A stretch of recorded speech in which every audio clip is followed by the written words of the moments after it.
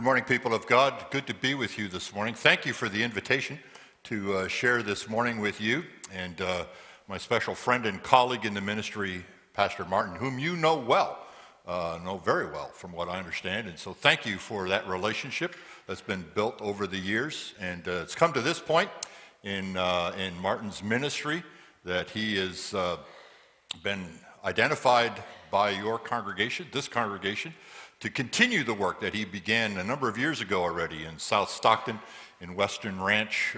Indeed, he's a pastor to the city of Stockton, especially the south regions of the city of Stockton.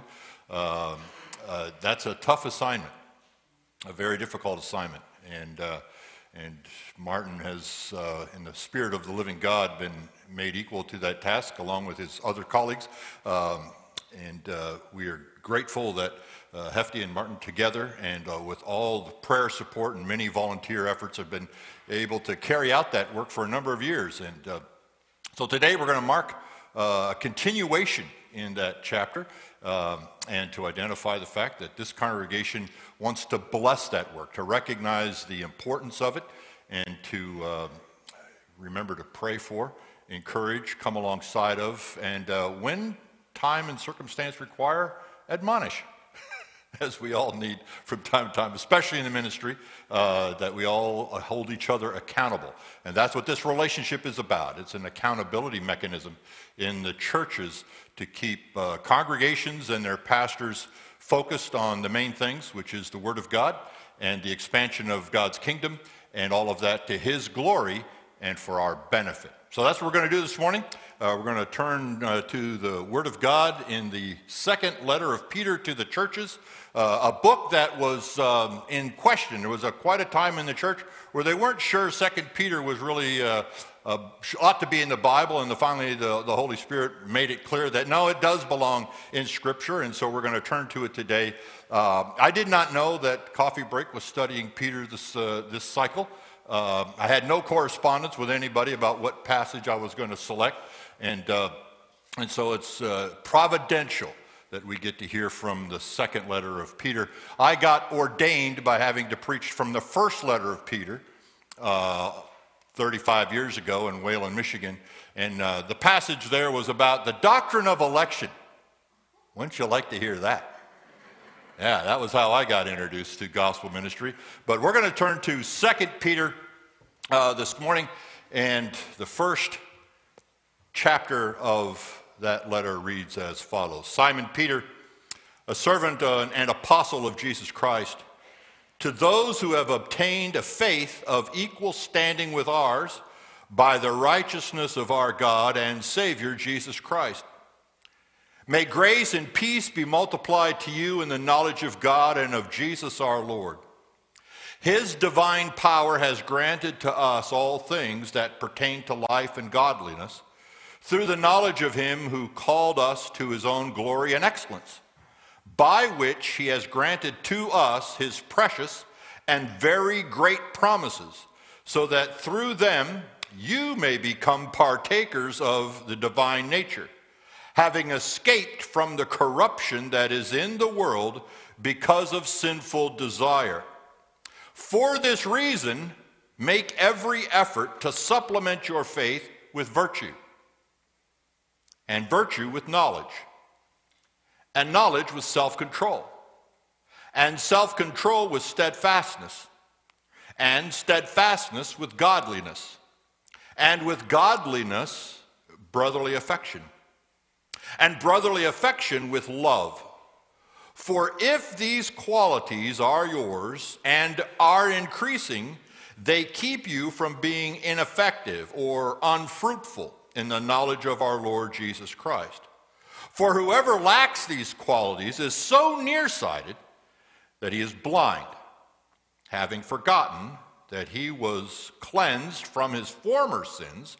Therefore, brothers, be all the more diligent to confirm your calling and election, for if you practice these qualities, you will never fall. For in this way there will be richly provided for you an inheritance into the eternal kingdom of our Lord and Savior Jesus Christ. Therefore, I intend always to remind you of these qualities.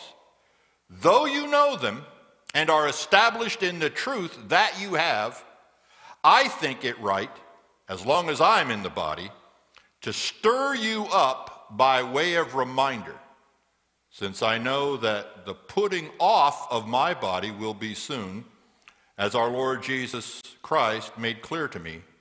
And I will make every effort so that after my departure, you may be able at any time to recall these things. This is the word of the Lord. Heavenly Father, we ask your blessing upon this portion of your word that we have heard this morning. Father, the church has heard these words for centuries. And by your grace and mercy, we've heard them just now.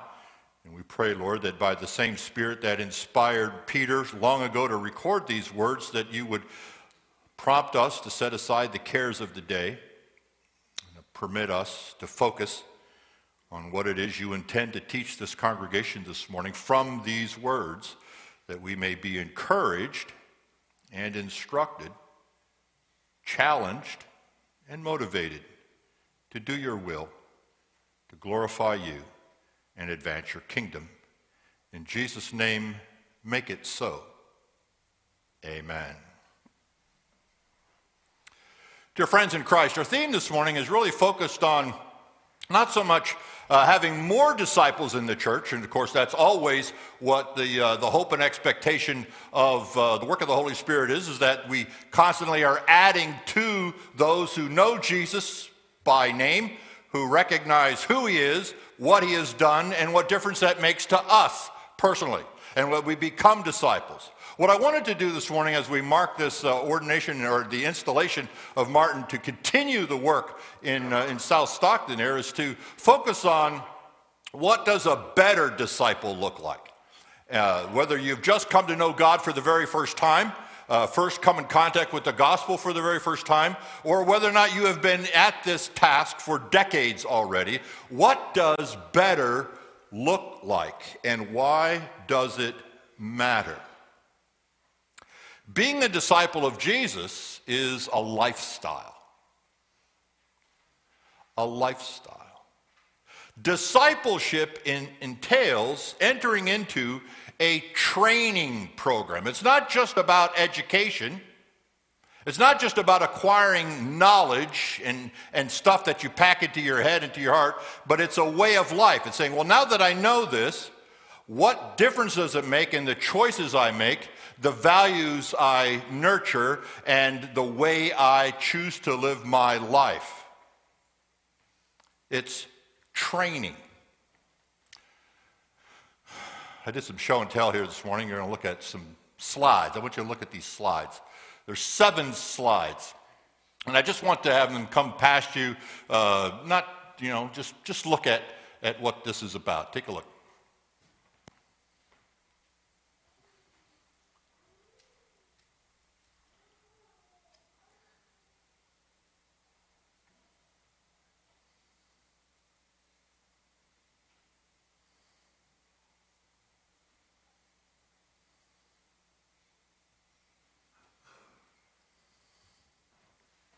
You know what those are? Those are the hands of professional golfers.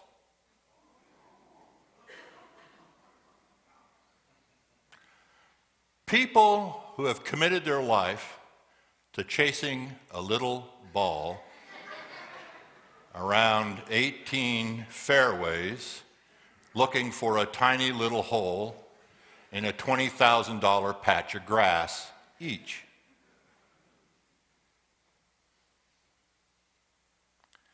What you saw are people committed to being professional at a game. A trivial game. Challenging. The very last golf game I played, I killed a goose. In the middle of the 3rd fairway, 7:30 in the morning, in front of cameras. right? It's a difficult game. But you saw in these hands what it takes to be professional at it, to swing that club 100 times, 1,000 times, 10,000 times, 100,000 times, over and over and over until your hands literally disintegrate and bleed and your blood is dripping down the shaft of the club. For a game. For a game.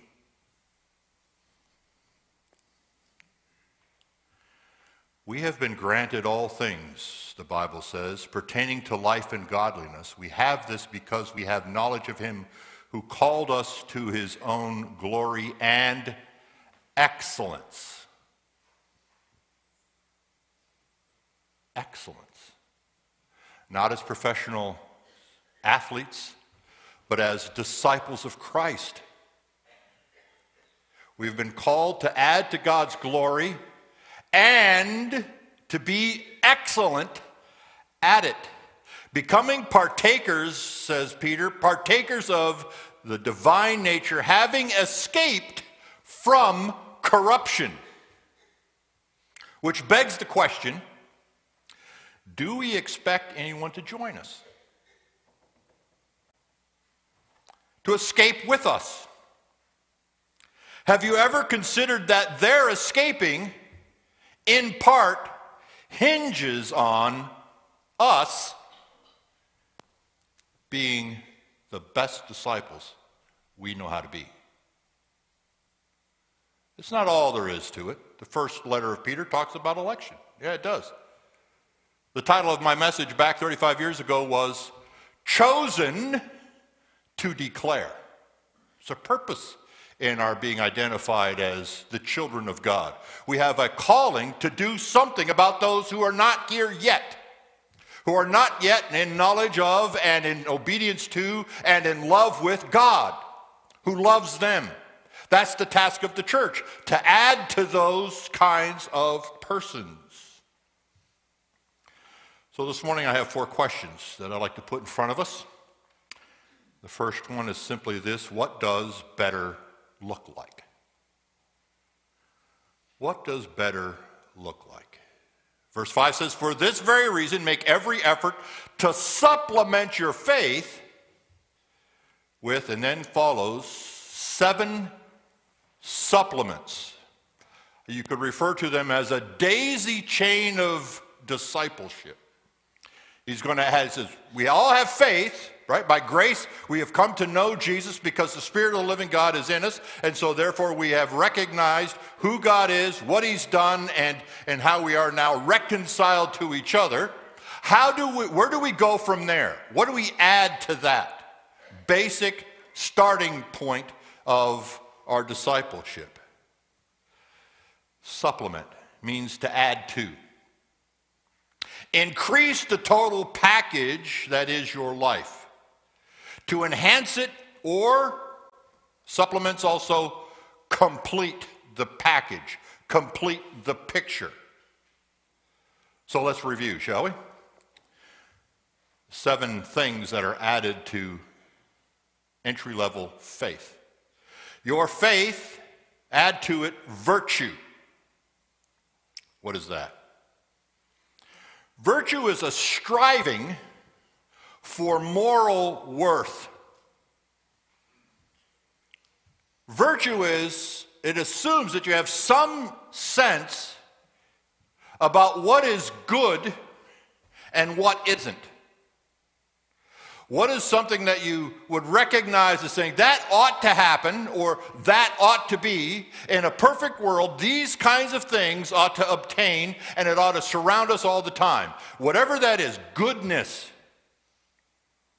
When you recognize it, you said, that ought to increase. Add to your faith virtue, or excellence in character. That means you ought to reflect on your life, look at yourself in the mirror from time to time, and ask yourself, what things in my life that I am currently thinking, doing, care about, get exercised and animated over, what sorts of things in my life today ought not be there? They have been there, been the habit of my heart for a while. What sort of thing should that shouldn't be there anymore? I should take it away. So that we're striving toward excellence in our character. Add to virtue, knowledge. Knowledge. Disciples are involved in a relationship. The knowledge that we are speaking of here is not the content of a book, although that is part of it. The knowledge that is in view here is relational.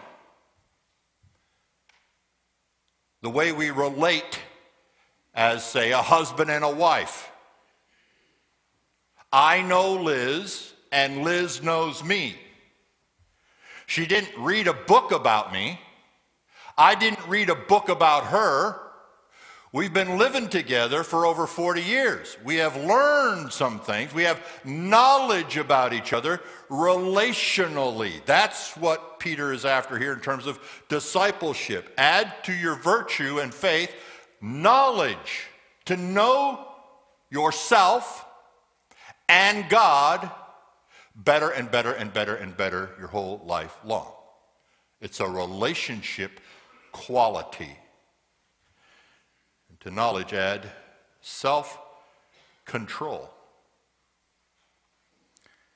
which means complete mastery of your desires and your action.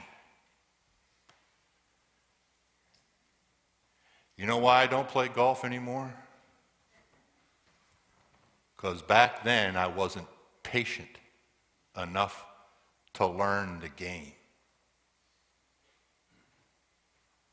I'd put a ball on a tee and just whack it.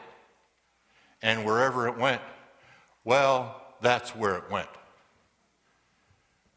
400-yard fairway turned into 600, 700 yards. I played 3 fairways at once. I bought a dozen balls per game, right? Because I wasn't disciplined and enough self-control to figure out and to care about this ball's got to go straight down the center of the fairway. And if you practice and practice and practice, guess what? It goes down the center of the fairway reliably. Not 100% of the time, but reliably. You could go with 2 or 3 other guys and have a wonderful morning playing an incredibly difficult game because you have brought yourself under control.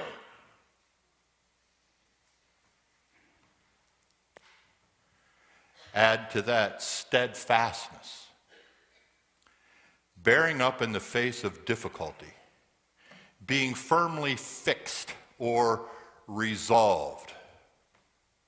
That's a state of mind.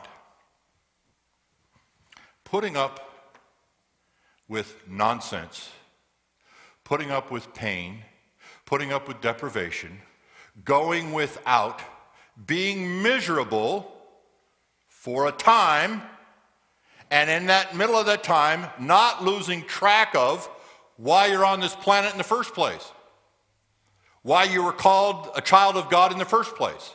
Whatever happens, staying on course, stay on track, being firmly fixed, resolved. That's a discipline not only of your mind, but also of your heart. Your mind can literally be turned off, go numb. But if your heart is there, you can continue. I once watched a rowing race. University of Wisconsin men's 8s. Incredible. You know what rowing is? 4 guys each side, 8 guys going down 5,000 meter course.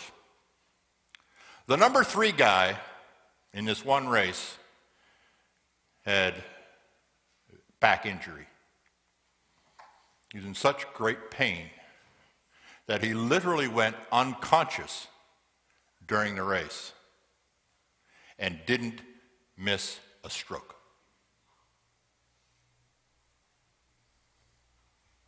That is what steadfastness results in. You are so focused, regardless of whatever is going around, however miserable, difficult, hard, impossible it seems, we have, by the Spirit of the living God and the desire to please Him, the capacity to be steadfast. Add to that godliness. Godliness. Devoted to your obligations to God. Pretty simple. What do we owe God? Well, why are we here today? Pretty straightforward. Worship, right? Worship the living God. We are obligated to do that. We don't do that only on Sunday mornings at 9:30 in this building. We do that every single day, and every choice that we make, every decision we make, every value we inculcate, we worship the living God, or we're worshiping something else. It's one or the other. There's no middle. There's no gray area. You're either living and devoted to a God or the one true God. Godliness. How does that work itself out? We sang it as kids. Trust and obey, for there's no other way. I learned that as a kid, and I think a lot of you did as well. Trust and obey, for there's no other way. What do we owe God? What does godliness look like? Worship Him and do what He asks us to do. It's not hard. It's not hard to know. It's hard to do. But it's not hard to know. And add to godliness brotherly affection. To love and cherish a fellow believer the way you love your siblings. To think of all of us in this room together, along with every other congregation of Jesus Christ in the city of Ripon, and every other church in the valley and the state, the nation, and around this planet, where there are millions and millions and millions of brothers and sisters in Christ. And the simple request is, do we think of each other as that, as if we're siblings? Does our heart go out to one another in spite of the fact that we may see things differently, understand things differently, view the world slightly differently? You ever got sideways with somebody over COVID yet? I know that's thin ice, right? Right? Of course we have. We see that very differently. And yet, we are brothers in Christ, sisters in Christ, siblings together, the family of God. We're all united in that regard. That needs to be obvious in how we relate to each other, think of each other, our attitude toward one another, our disposition with these folks, and they with us. Brotherly affection, and to brotherly affection with love. Unfailing love, without exception. It's a categorical, exclusive requirement for discipleship. Been a pastor for 35 years. It may surprise you to know that there's few folks in the 3 congregations I've served that I don't like. They don't like me, but I love them, and I know they love me. You have to love the brothers and sisters in Christ. You have to love them. And they have to know that you love them. In spite of the fact that you may not be close as friends, that's okay. You can't be friends with everybody, that's fine. But you have to love one another. And that's what the gospel does. That's what South Stockton needs. South Stockton needs somebody standing in the middle of that where all these people are in their degradation and their filth and their mire, and it's just so tragic what's going on over there. Someone needs to stand next to them and says, because I know Jesus, I love you. I love you. My heart breaks for you. My eyes well up in tears for you. The tragedy of your life is not the last thing I want you to know about yourself. I want you to know that there's a God in heaven who loves you, who loves me, and because he loves me, I stand with you. That's the gospel, the beginning of it. That captures the imagination and ultimately the soul. Why does better matter? Our second question this morning. Verse 8, for if these qualities are yours and are increasing, they keep you from being ineffective or unfruitful in the knowledge of our Lord Jesus Christ. One of these days, maybe after I retire, I'm thinking about writing a book entitled The Theology of If. We don't like the word if. You know why? Because we think that this is all cooked already. Everything's in the bag. It's all cut and dried and it's done.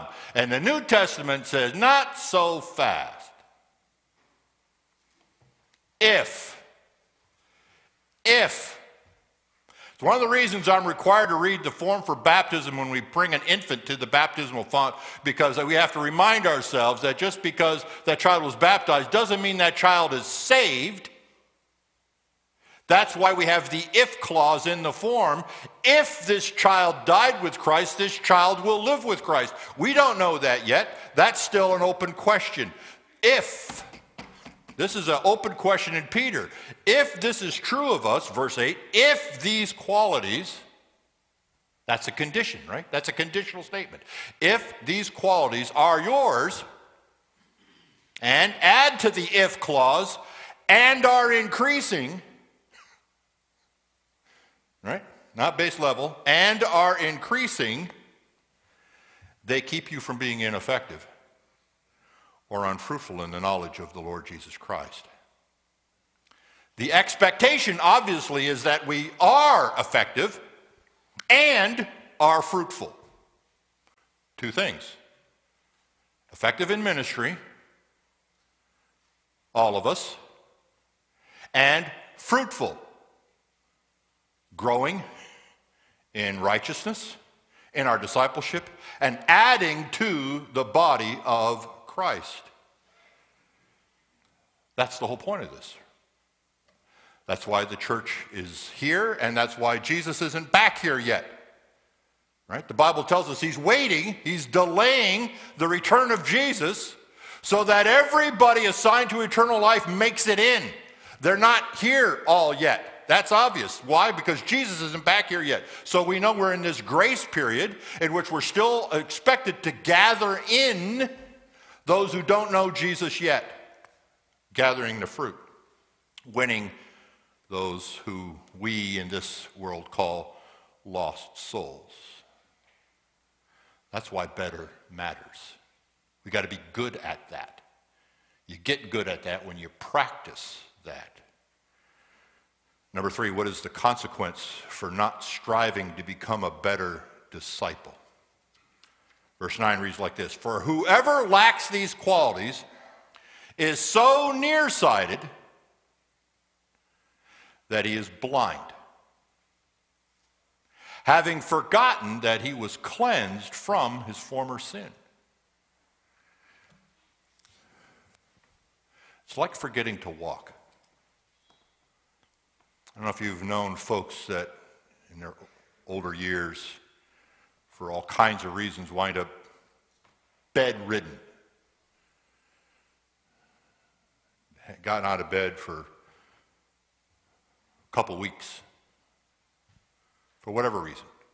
Illness, injury, recovery from surgery, stroke, what have you. They're in bed and they haven't gotten out of bed. The longer they stay there, they will reach a point where they will no longer know how to walk. They'll be incapable of walking. They used to know. They may have been marathon runners. They may have been professional athletes. But now, because that's all stopped, they forgot how to walk. Let me ask you this. Has someone or anyone ever forgiven you for something you've done to them?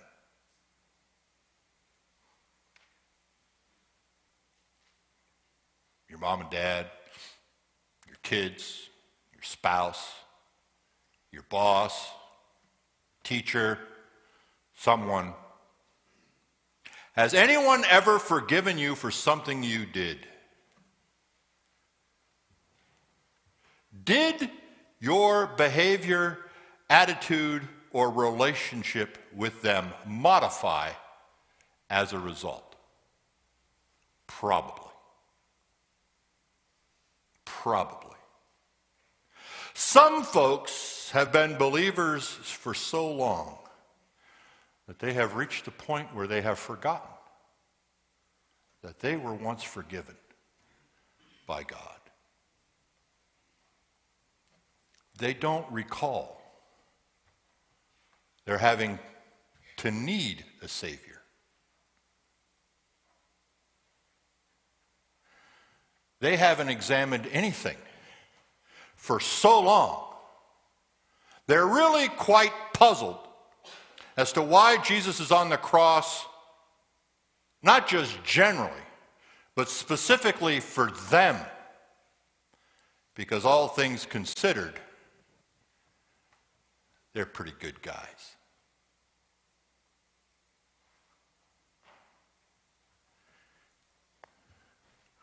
For whoever lacks these qualities, right? Love, brotherly affection, godliness, steadfastness, self-control, knowledge, virtue, faith. You lack those things, it's like you don't know why Jesus is on the cross. Not really. It's just information. That's all it is. Doesn't matter. It's just information. How, does it matter to you that he died for you? And that his blood not only covers your sin, but the sin of the whole world.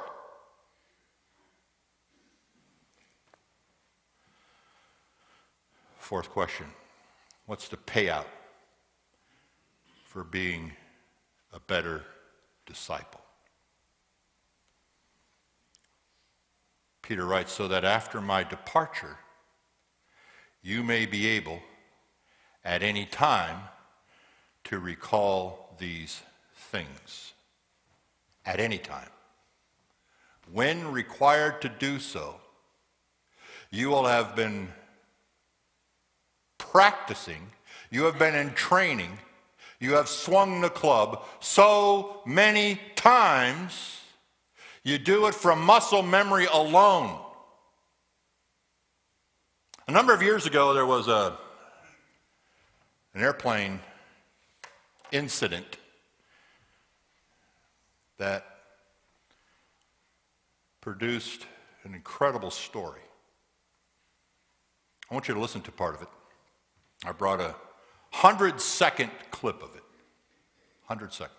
Let's take a look. Emergency returning. It's 1529. He bird strike. He lost all engine. He lost the thrust in the engines. He's returning immediately. Cactus 1529. Which engines? He lost thrust in both engines, he said. Got it. Cactus 1529. We can get it for you. Do you want to try to land 1013? We're unable. We may end up in the Hudson. Showing 2760, turn left 070. 070, showing 2760.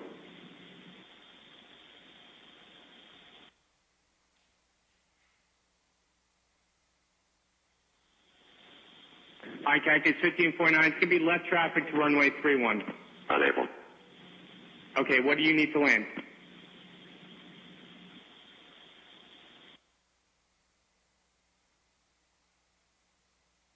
Cactus 1549, runway 4 is available if you want to make left traffic to runway 4. I'm not sure we can make any runway. What's over to our right? Anything in New Jersey, maybe Teterboro? Okay, yeah, off your right side is Teterboro Airport. want to try to go to Teterboro? Yes. Teterboro, Empire, actually LaGuardia Departure guy, emergency inbound. Hey, guys. Cactus 1529 over the George Washington Bridge, wants to go to the airport right now. Wants to go to our airport. Check. Does he need assistance? Yes, it was a bird strike. Can I get him in for runway 1? Runway 1, that's good. Cactus 1529, turn right 280, you can land runway 1 at Teterboro. We can't do it. Okay, which runway would you like at Teterboro? We're going to be in the Hudson. I'm sorry, say again, Cactus?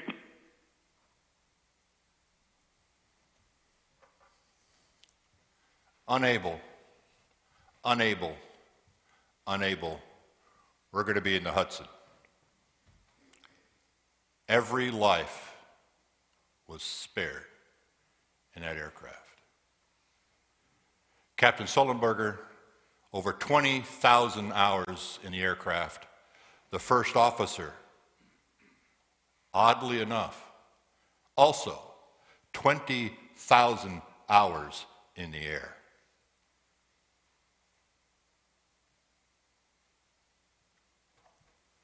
Practice, practice, practice, practice, practice, practice, practice. For the one time it mattered most. All lives were spared. Putting an airliner safely down in the Hudson River in the dead of winter. Training pays off. Better disciples matter because the kingdom of God depends on us being excellent, striving towards excellent, being the best Christians we know how to be. When that one conversation, that one interaction, that one time, which may be measured in seconds, not days, weeks, months, or years, but maybe measured in seconds, changes a life for all eternity. Better disciples. That's what we're all engaged in. Because the darkness is truly dark and debilitating. But we know Jesus, the light of the world. Better disciples matter. Heavenly Father, we do thank you for this opportunity to be instructed by your word and spirit, to be reminded of why the church is here at all, why you have placed us where you have, and have surrounded us with the people that we share our life with. Some next door, some few miles away, some in the next county. We all share this life together. Father, make us equal to the task you have called us to do, and may we do so joyfully, gratefully, and humbly. We pray in Jesus' name. Amen.